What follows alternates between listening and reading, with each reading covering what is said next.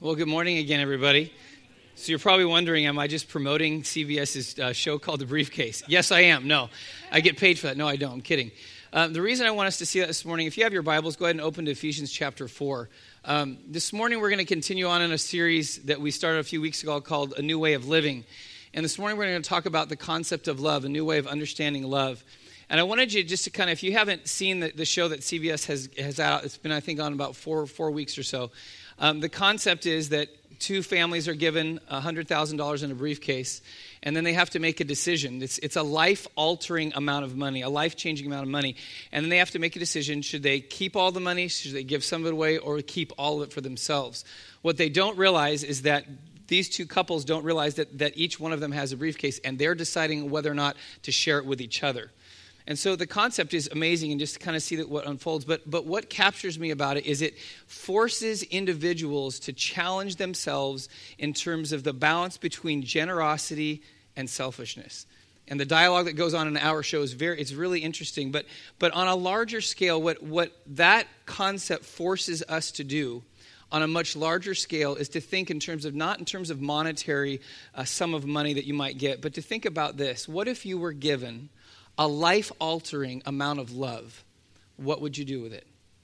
The capacity to be self-sacrificing, to give yourself away to other people, to live for other people. You are given a life-altering amount that you could use either to bask on yourself and to enjoy the love that comes from God, or to give just a little bit of it away because you want to be a generous person, or just to give all of it away.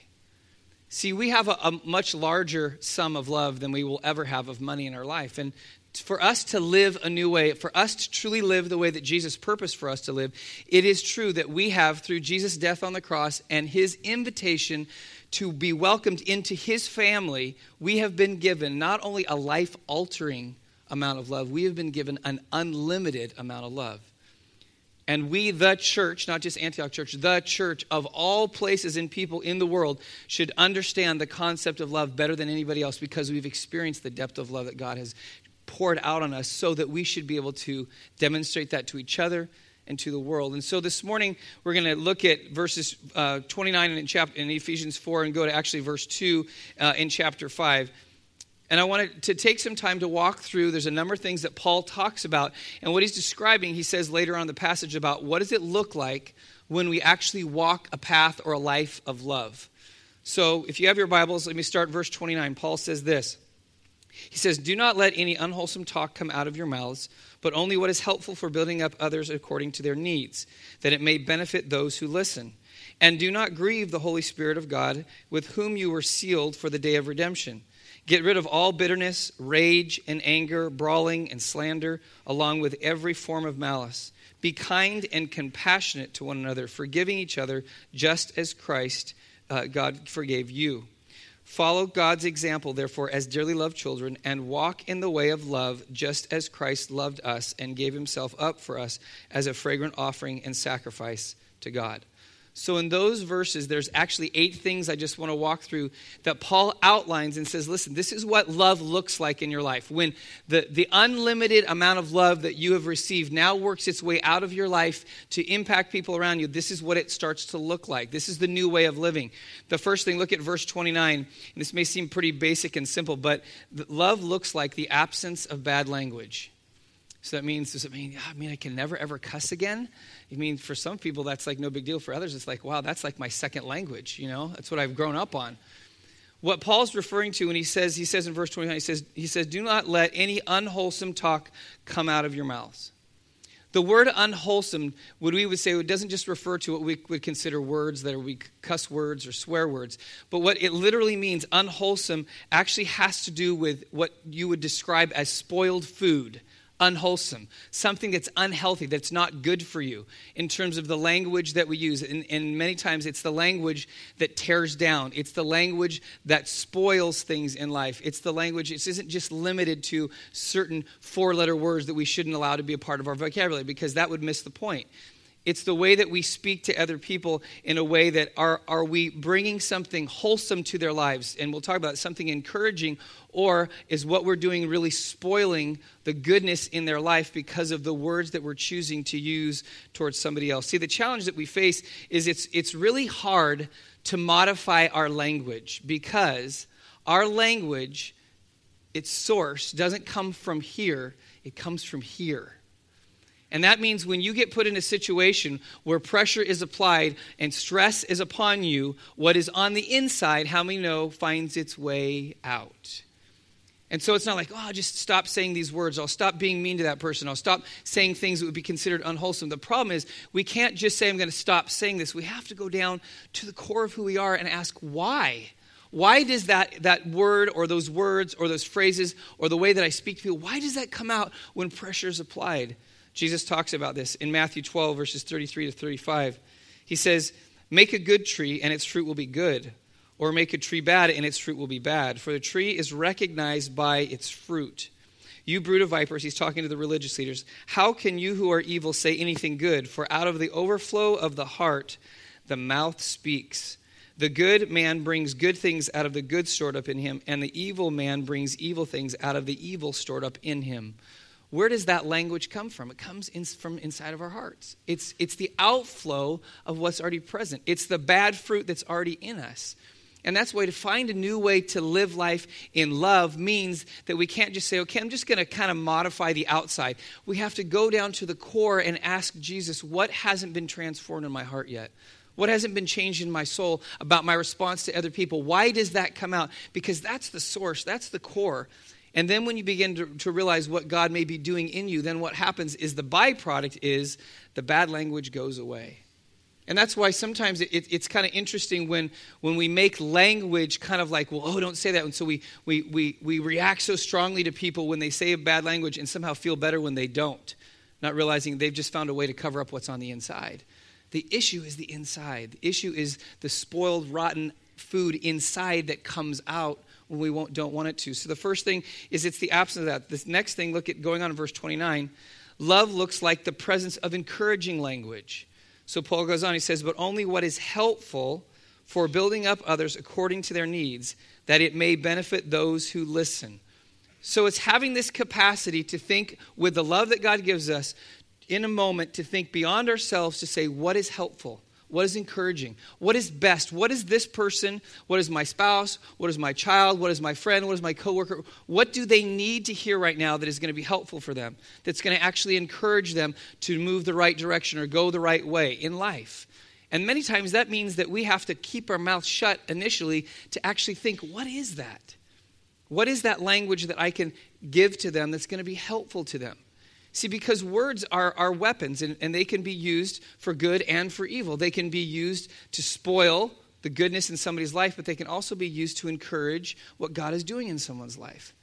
It's like a water balloon. So think about a water balloon. So if you've ever played the game, water balloon toss, where, you start, like maybe 3 or 4 feet away from your partner and you throw it and you're really careful. Anybody done that before? And then you take a big step back and the line grows and grows and grows and you get 20 or 30 feet apart and everybody throws their balloon. So when that balloon is coming and you're receiving it, and as you're throwing it, you're thinking, how can I throw this balloon in a way that it goes gently into the air, and so when somebody catches it, it's easy for them to catch. When you're playing that game, nobody winds up and throws a fastball at their partner, right? Because they want the balloon to stay intact and they want to protect it. So they think about how they're throwing it and how it's going to be delivered to the other person. Now, there's a different thing than a water balloon toss. It's called a water balloon fight. The objective is completely different. The water balloon toss objective is to not get wet.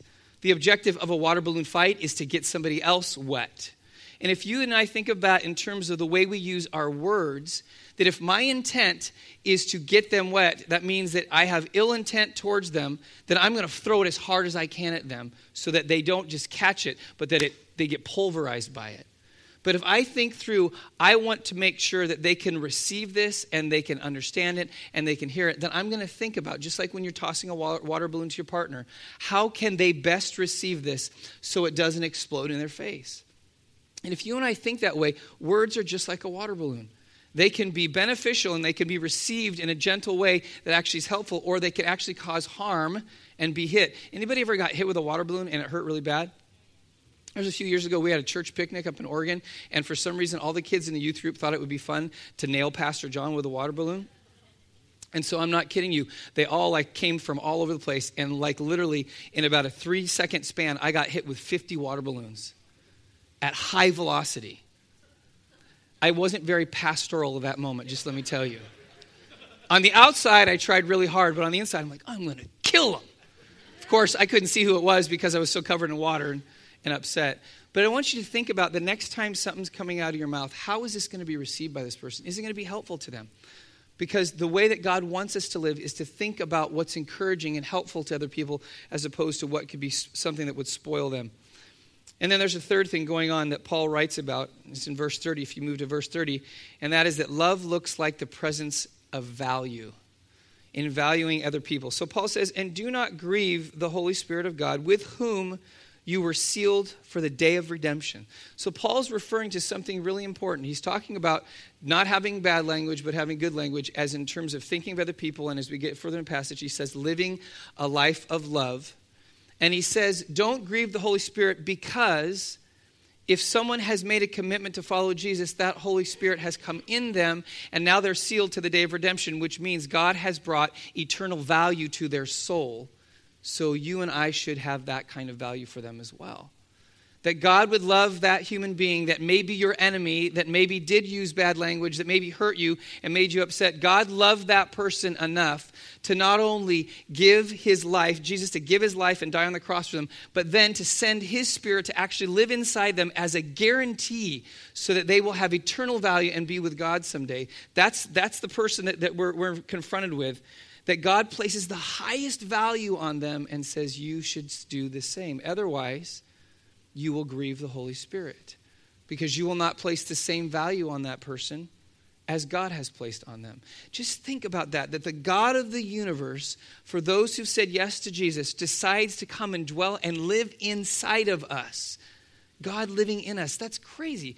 That means the person next to you, whether you like him or not, if they've said yes to Jesus, has God living in them. Now, he doesn't always come out. Sometimes we cover him up. But that means that God of the universe loves that person so much that he's decided to dwell in them. And that means that our approach to people has to understand that whether we think they do or not, they have eternal value. And even people who have yet to know who Jesus is, they have the capacity to say yes to Jesus, therefore receive the Holy Spirit, deposit in him. They have the potential for eternal value. That means all human beings have value. But see, we assess value differently. We don't assess value the same way God does. God values all humanity. God values people. And we should as well. That's why he chooses to allow his Son to die on the cross and his Holy Spirit to be deposited in our lives. See, but when we see something for face value, we have a way of assessing value that usually we have a pecking order of who's most valuable in our life or who's most valuable in the world. When God doesn't have that, everybody's valuable. It's like you've heard the story a number of years ago. A guy was at a flea market and he bought a $4 frame because he wanted to restore the frame. And it was junk. I mean, really it was. He got it for $4. And then he put lots of time in to try to restore this frame. And everything that he did to it, he couldn't make it look like he wanted it to look. And so he was about ready to throw it away. And then he took the painting that was in the $4 frame and he removed it. And some of you heard the story. It's amazing. Behind that painting, he found one of the 24 original copies of the Declaration of Independence that was actually sent out to share and spread the word about the Declaration. There were 24 original copies. That was one of them. That $4 frame went from $4 to, at auction, that Declaration of Independence sold for $2.42 million. $4 about to go in the trash, or $2.4 million. That's crazy. That is crazy. Somebody ran the math and estimated that's about like a $60 million percentage increase in value. Now, in one moment, it was trash to him, and in the next moment, it was valuable. See, if you and I see things the way God sees, if you and I peel back the layer of somebody's life and look deep into their soul and realize the value that God places on that human being, and especially for those those people that maybe we struggle with, maybe that we're hurt by, maybe that we don't like, maybe that are different than us. And because of that, we don't treat them the same. Love never allows us to discriminate in terms of how much love we give to other people. God doesn't do that. God doesn't play favorites. Some people, he does. He has his people. He has the Jewish nation, but the Jews rejected the gospel and we benefited from it because God values all people. God didn't set this whole thing up to have one group of people that he would never reach to anybody else. He actually embraced the Jews as a vehicle to reach the nations because God loves people. And we should as well express that kind of value to the people around us. And then there's a fourth thing that looks like love when we walk out this walk of love, and that is the absence of resentment. Anybody want to admit you've ever resented somebody else in your life? Raise your hand. We all have. This is what Paul says. He gives a long list here. He says, get rid of all bitterness, rage, anger, brawling, and slander, along with every form of malice. Really easy, right? Just get rid of it. Don't do it. Paul picks all those words because they each have a nuance of really what this overriding kind of bitterness and resentment that kind of takes root in us, which is the opposite of love. And he said those things should be a part of your love or a part of your life because they're not just expressing love to other people. So looking at those words, let me just ask some questions in relation to those words. And maybe you just kind of do your own self-assessment right now of your life in terms of, is there resentment and bitterness in your life towards other people? So when Paul says to get rid of rage, he uses the word rage. That really has to do with this kind of question. Do I let the passion of the moment control me? In other words, when something happens that I don't like, do I let the emotion in that moment take me to another level that I should not be at? Think about that in your life. Second word that he uses is the word anger, which really begs the question, do I often feel hate or anger underneath the surface towards other people? Some of us have become really good at kind of curbing and controlling our language and our reactions, but deep down inside, we're burning towards other people. We're angry at other people because, again, somehow we haven't chosen to value them the way God values them. And then he uses the word brawling, which begs the question, do I find myself yelling at others out of anger? That's what brawling has to do. I take it to another level. That simmering anger comes out and I just launch on people. Now, no one in this room has ever done that, right? And if your spouse has done it, don't look at them and smile, okay? And then he uses the word slander. And that's a question, do I go on the offensive to destroy others behind their back? This is a progressive thing that Paul's talking about when he goes from rage, anger, brawling, slander. And then he says malice, and that's the question, do I desire to hurt others with my words? That's the motivation. That's what's going on underneath the surface. See, there's an antidote to those things. It's not modification, it's transformation. And the only way that transformation happens is what comes in the next part of the passage where Paul talks about this thing called forgiveness. It's the thing that God extends to us through Jesus. It's the thing that we're supposed to extend to other people. And when you and I have the capacity to do that, then what begins to disappear from our life is that list. Rage, anger, brawling, slander, and malice go away. Because now we've released those things and no longer hold that resentment and bitterness towards other people. And now we find a new way, a new rhythm of living, a new way of loving people because we've been transformed by God's Spirit who lives in us.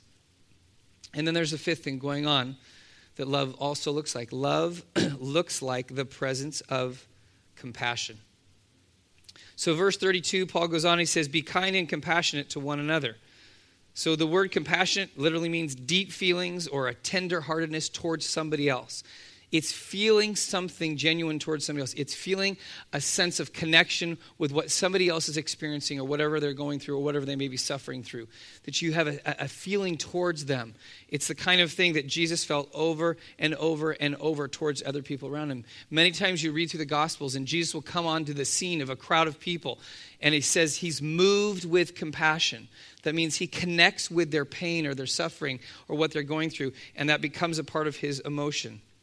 And if you and I think about that in our own lives, thinking about what is it like to actually walk in somebody else's shoes? What would it be like to be somebody other than ourselves, somebody who is going through a difficult time? It's really easy for us to look at somebody else's life from our perspective, but how is it to look at life from their perspective? To actually think about what would it be like to be them?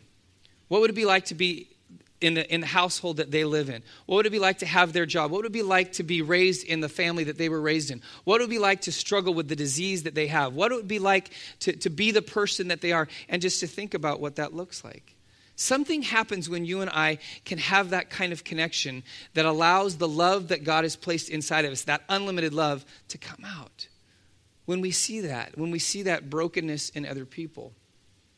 I know for me, I'm not an overly emotional guy, but sometimes I can definitely be moved to tears. But my kids will tell you that doesn't happen very often.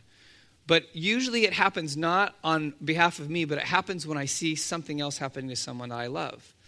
And I remember probably one of the times that I probably cried the hardest in my life was after my grandfather had passed away. We were at his house, and I was sitting across the table from my dad. And my dad, we were going through all the paperwork you have to go through when you lose a loved one, and he's processing through things. And I could see just the weight of all the decisions you have to make and all the things that he's going through.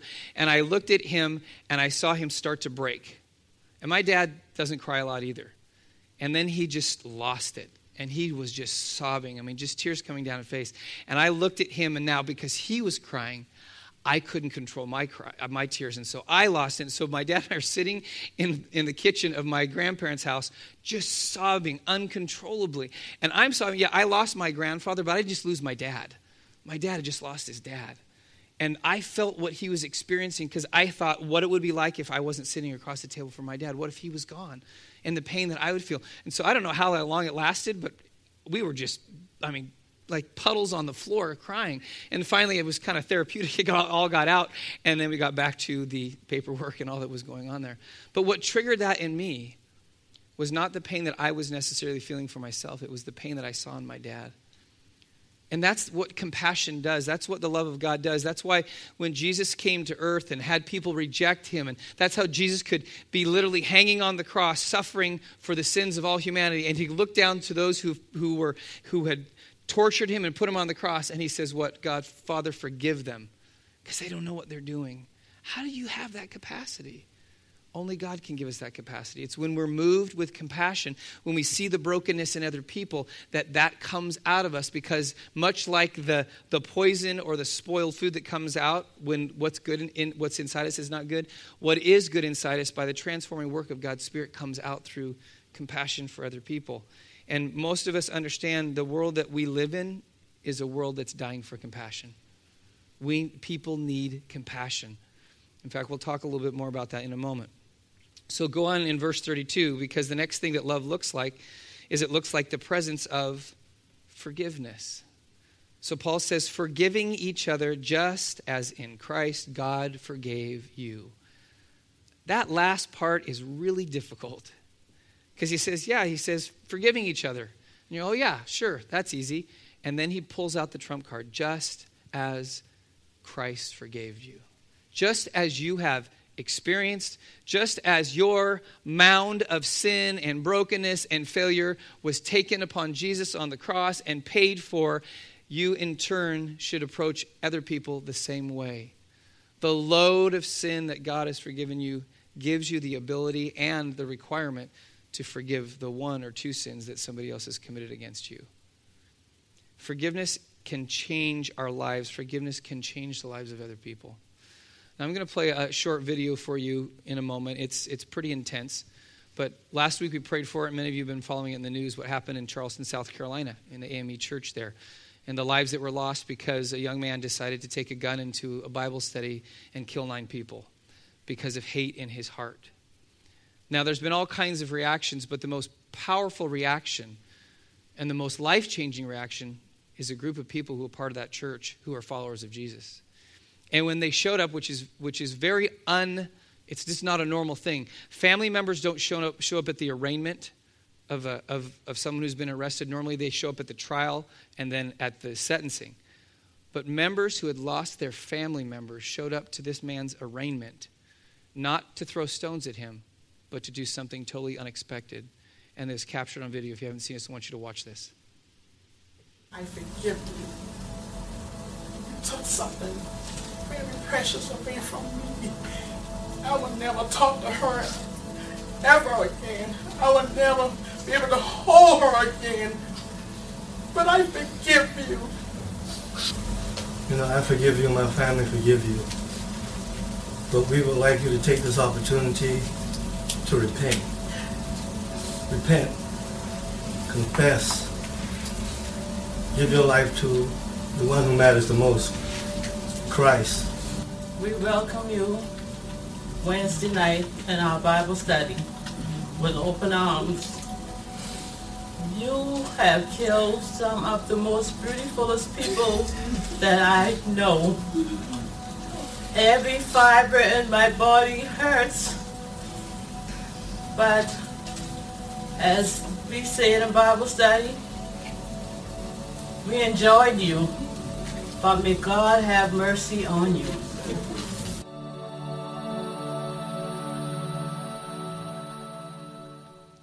The only way someone has that capacity is because of what God does in them. I've never had to walk through that. Maybe some of you in this room have had to walk through that.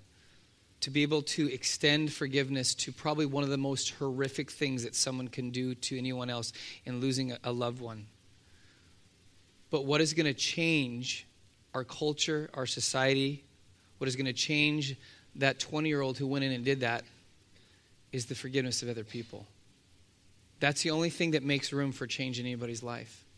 Condemnation, judgment, that doesn't. There's no hope for that. But forgiveness at a relational level changes everything. That's what God calls us to do. I applaud the AME Church. I applaud those members because they have made Jesus look good in our culture. They have made the church look as the church is supposed to be, a community of people who follow Jesus and live out love and compassion for those around them. It's good to see good news in the media about the church, isn't it? Because we usually see the negative side all the time.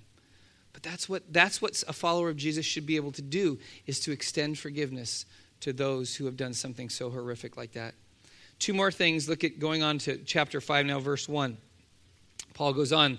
He says that love looks like the presence of Jesus. So he says, follow God's example, therefore, as dearly loved children. Follow God's example. God's example what? Sent his son, gave his son. Jesus willingly came as God to be human, to die for our sin, and sacrifice everything. What does it mean to follow God's example? What does it mean for the presence of Jesus to be in our life? This is the key for us. This is the key for our church. This is the key for our country. Is what people need is they need the church to be Jesus. They need followers of Jesus to be like Jesus. And that's the hard part. We have lots of definitions about what is it like to be like Jesus. You know, you could get a wristband or a bumper sticker that says WWJD, right? But everybody has their kind of idea of what would Jesus do. We kind of put the label, what would Jesus do, but we really do what we want to do. What would Jesus do? Jesus would do what he did in the Gospels. And if you read through the Gospels over and over again, you're going to start to get a feel of how Jesus lived his life and how he's called us to live his life, which sometimes, sadly, looks different than the life we live and call it Christian. And that's what you and I have to understand. If we're supposed to, in this context of being dearly loved children, we're supposed to demonstrate love to the world. That means we're supposed to follow God's example, which is shown in Jesus. We're supposed to be like Jesus. And we think, oh yeah, I'm just going to go be like Jesus. But sometimes being like Jesus is hard. Because Jesus did stuff that we would struggle with. Let me give this in a different context. Obviously this last week, you're probably aware, unless your head was buried in the sand, that the Supreme Court passed a ruling 5-4 that no state in the United States can ban same-sex marriage. Now I want to talk about this just for a moment, because this is a subject that what we tend to do in the church is we tend to polarize and go to the two extremes, which if you read the Gospels, Jesus never did. And we go to the one extreme when we react to this, knowing, okay, when we read the scriptures, we realize that God, and it's very clear, that marriage is between a man and a woman. That's what, God is the author of marriage, and it doesn't matter what a government says or not. But, so we go to that one side, and because we believe that, we think it's time to rally the troops, it's time to go protest, it's time to legislate, it's time to let our voice and our freedom be heard. You never see Jesus doing that in the Gospels. Never. And what we're doing is we bring upon judgment. We start pointing the finger at people because we disagree with their lifestyle And we want that to change, so we think if we legislate it, we'll change it. Guess what? Legislation doesn't change morality. It never has. The law couldn't do it. The law was powerless to do it. Ask the Jews. They had the most strict moral law there was, and they destroyed it. Or we go to the other extreme, and we define love by full acceptance and endorsement of anything that makes somebody feel like they are who they are. So we either react strongly against it and pass judgment and condemnation, or we completely endorse and don't have any kind of understanding of what God calls us to be in our life. Both of those, I believe, are wrong. Because if you read the Gospels, Jesus never, ever did that. Jesus was never found picketing the religious leaders or the Roman government. He wasn't. He was never passing around trying to get signatures so they could get something on the ballot. Jesus never did that. But he also confronted sinners in their own sin, but he did it with compassion and love. Jesus had this amazing capacity. That's why it's so important to go back to Jesus. Jesus didn't hang out with church people. Jesus didn't hang out with religious leaders. Who did he hang out with? He hung out with sinners. Did that mean that Jesus was endorsing their sin? No, but he had the capacity to actually let sinners feel comfortable enough in his presence that he knew he loved them, that they actually would want to hang out with him. But at the same time, they knew that he was different than anybody else, but they didn't run from him. See, we tend to go to the one extremes. We cozy up to people and lifestyle, or we are so repelled by it that we cause them to flee. Jesus didn't do either of those. He had this ability to embrace people and love them, which gave the opportunity for them to see life differently. Here's a perfect example. John chapter 8. You don't have to turn there. When Jesus is confronted with this woman caught in adultery, very famous story. We always go to this story. But the way Jesus reacted shows the way that we should handle this, what's going on in our country, which, by the way, the Supreme Court decision this week didn't threaten who God is. He's not too worried.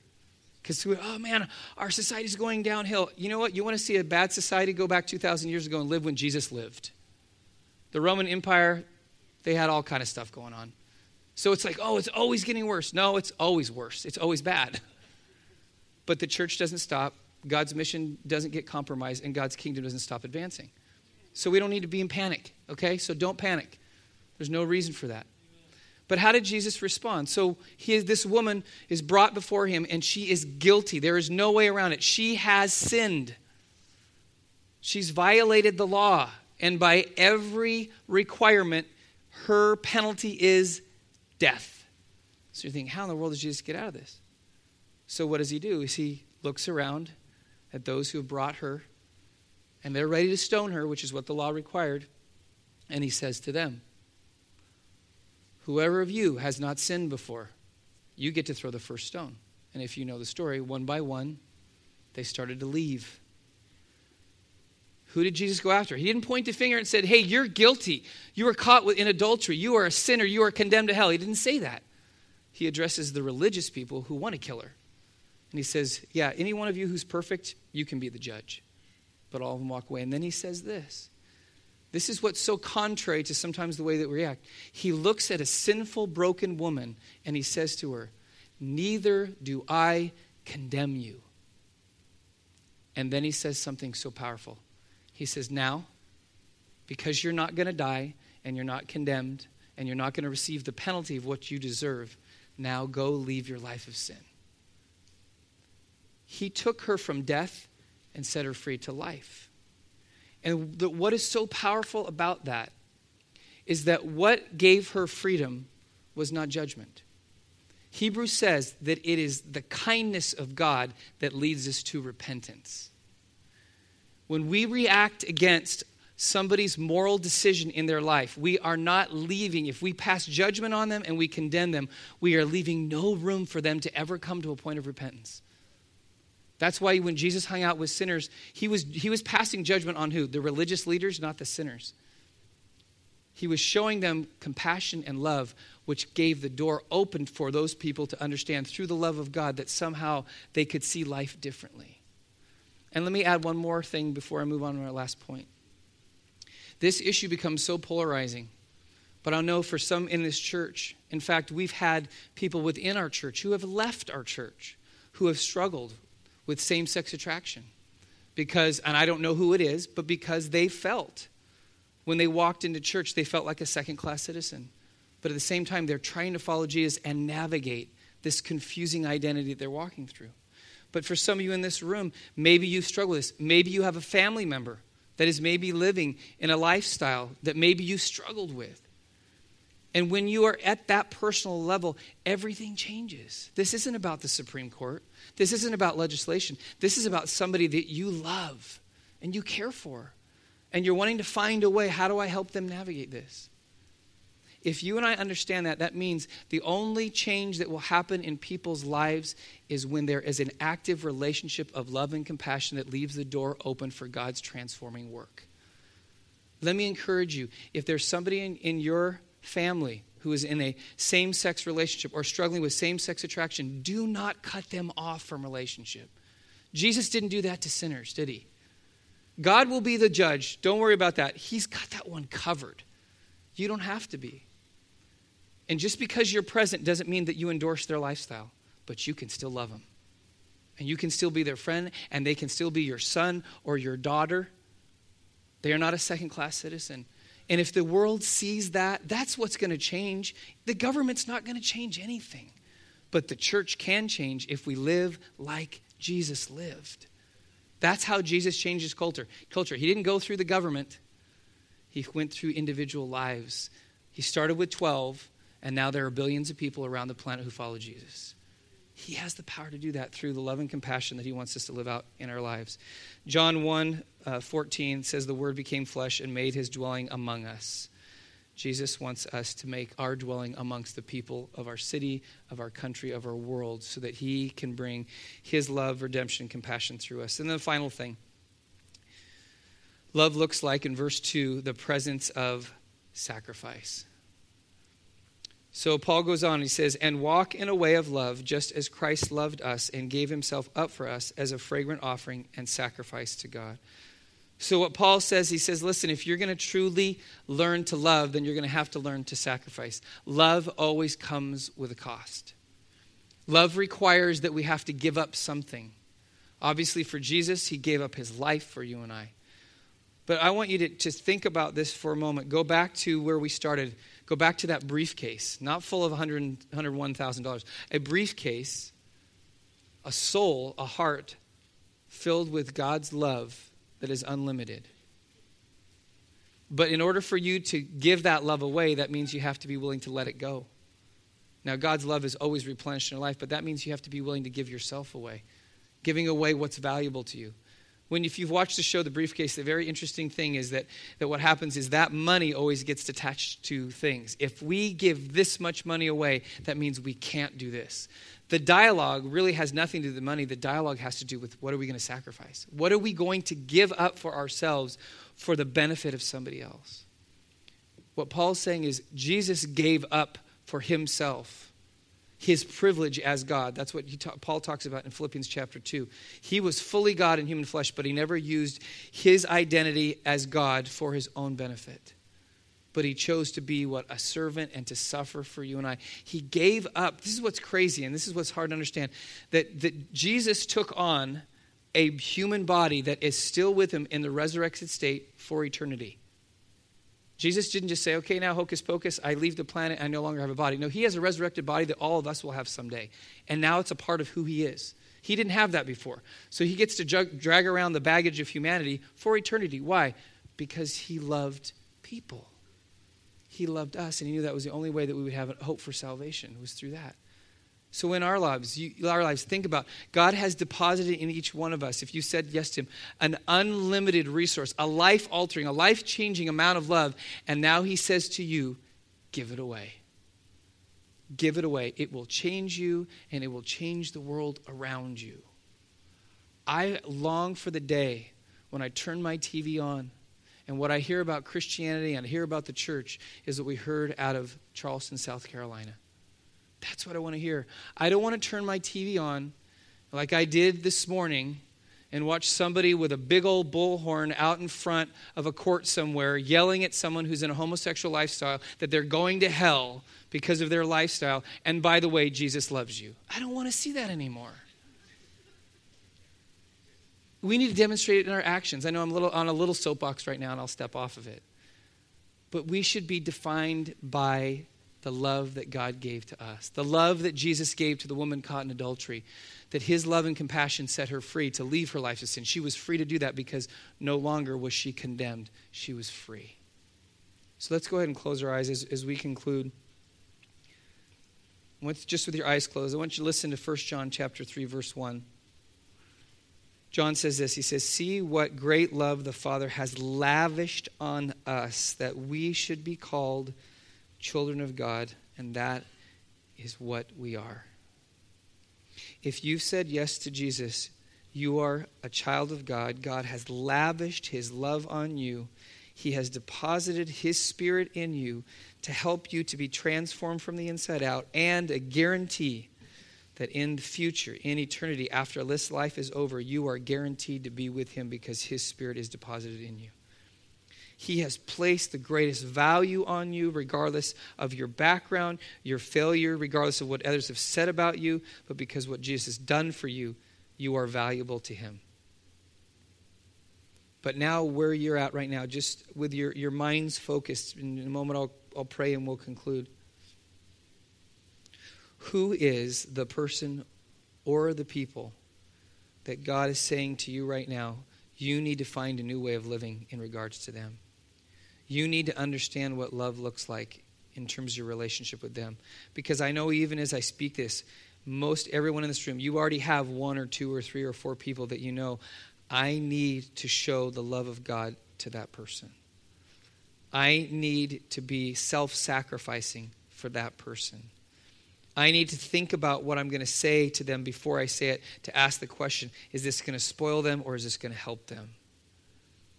And as God has brought those people to your mind, then I want to encourage you this week, and when I pray, and you're going to go on to the rest of your day and the rest of your week, that you would, as you encounter those people, that you would allow God's Spirit to come over you in a way that now you live differently. Now you talk differently. Now you have compassion towards somebody in a different way because God is moving inside of you. Lord Jesus, we know what Paul has described for us in these verses is supernatural. It's not normal. It's not easy. And it's not something we can accomplish on our own. And that's why, Lord, we ask that we would experience the power of your Holy Spirit who transforms our soul in such a profound way that we can have compassion for other people. That we can learn to love other people who maybe we disagree with. And that we can learn to actually give of ourselves, this unlimited resource of love that we have, away to others. And in the result, Lord, to see lives change around us. To see our life change because of what you're doing through us. So, Lord, open our eyes, give us the courage, and help us to truly live a new way of love. We thank you, Lord, in your name. Amen.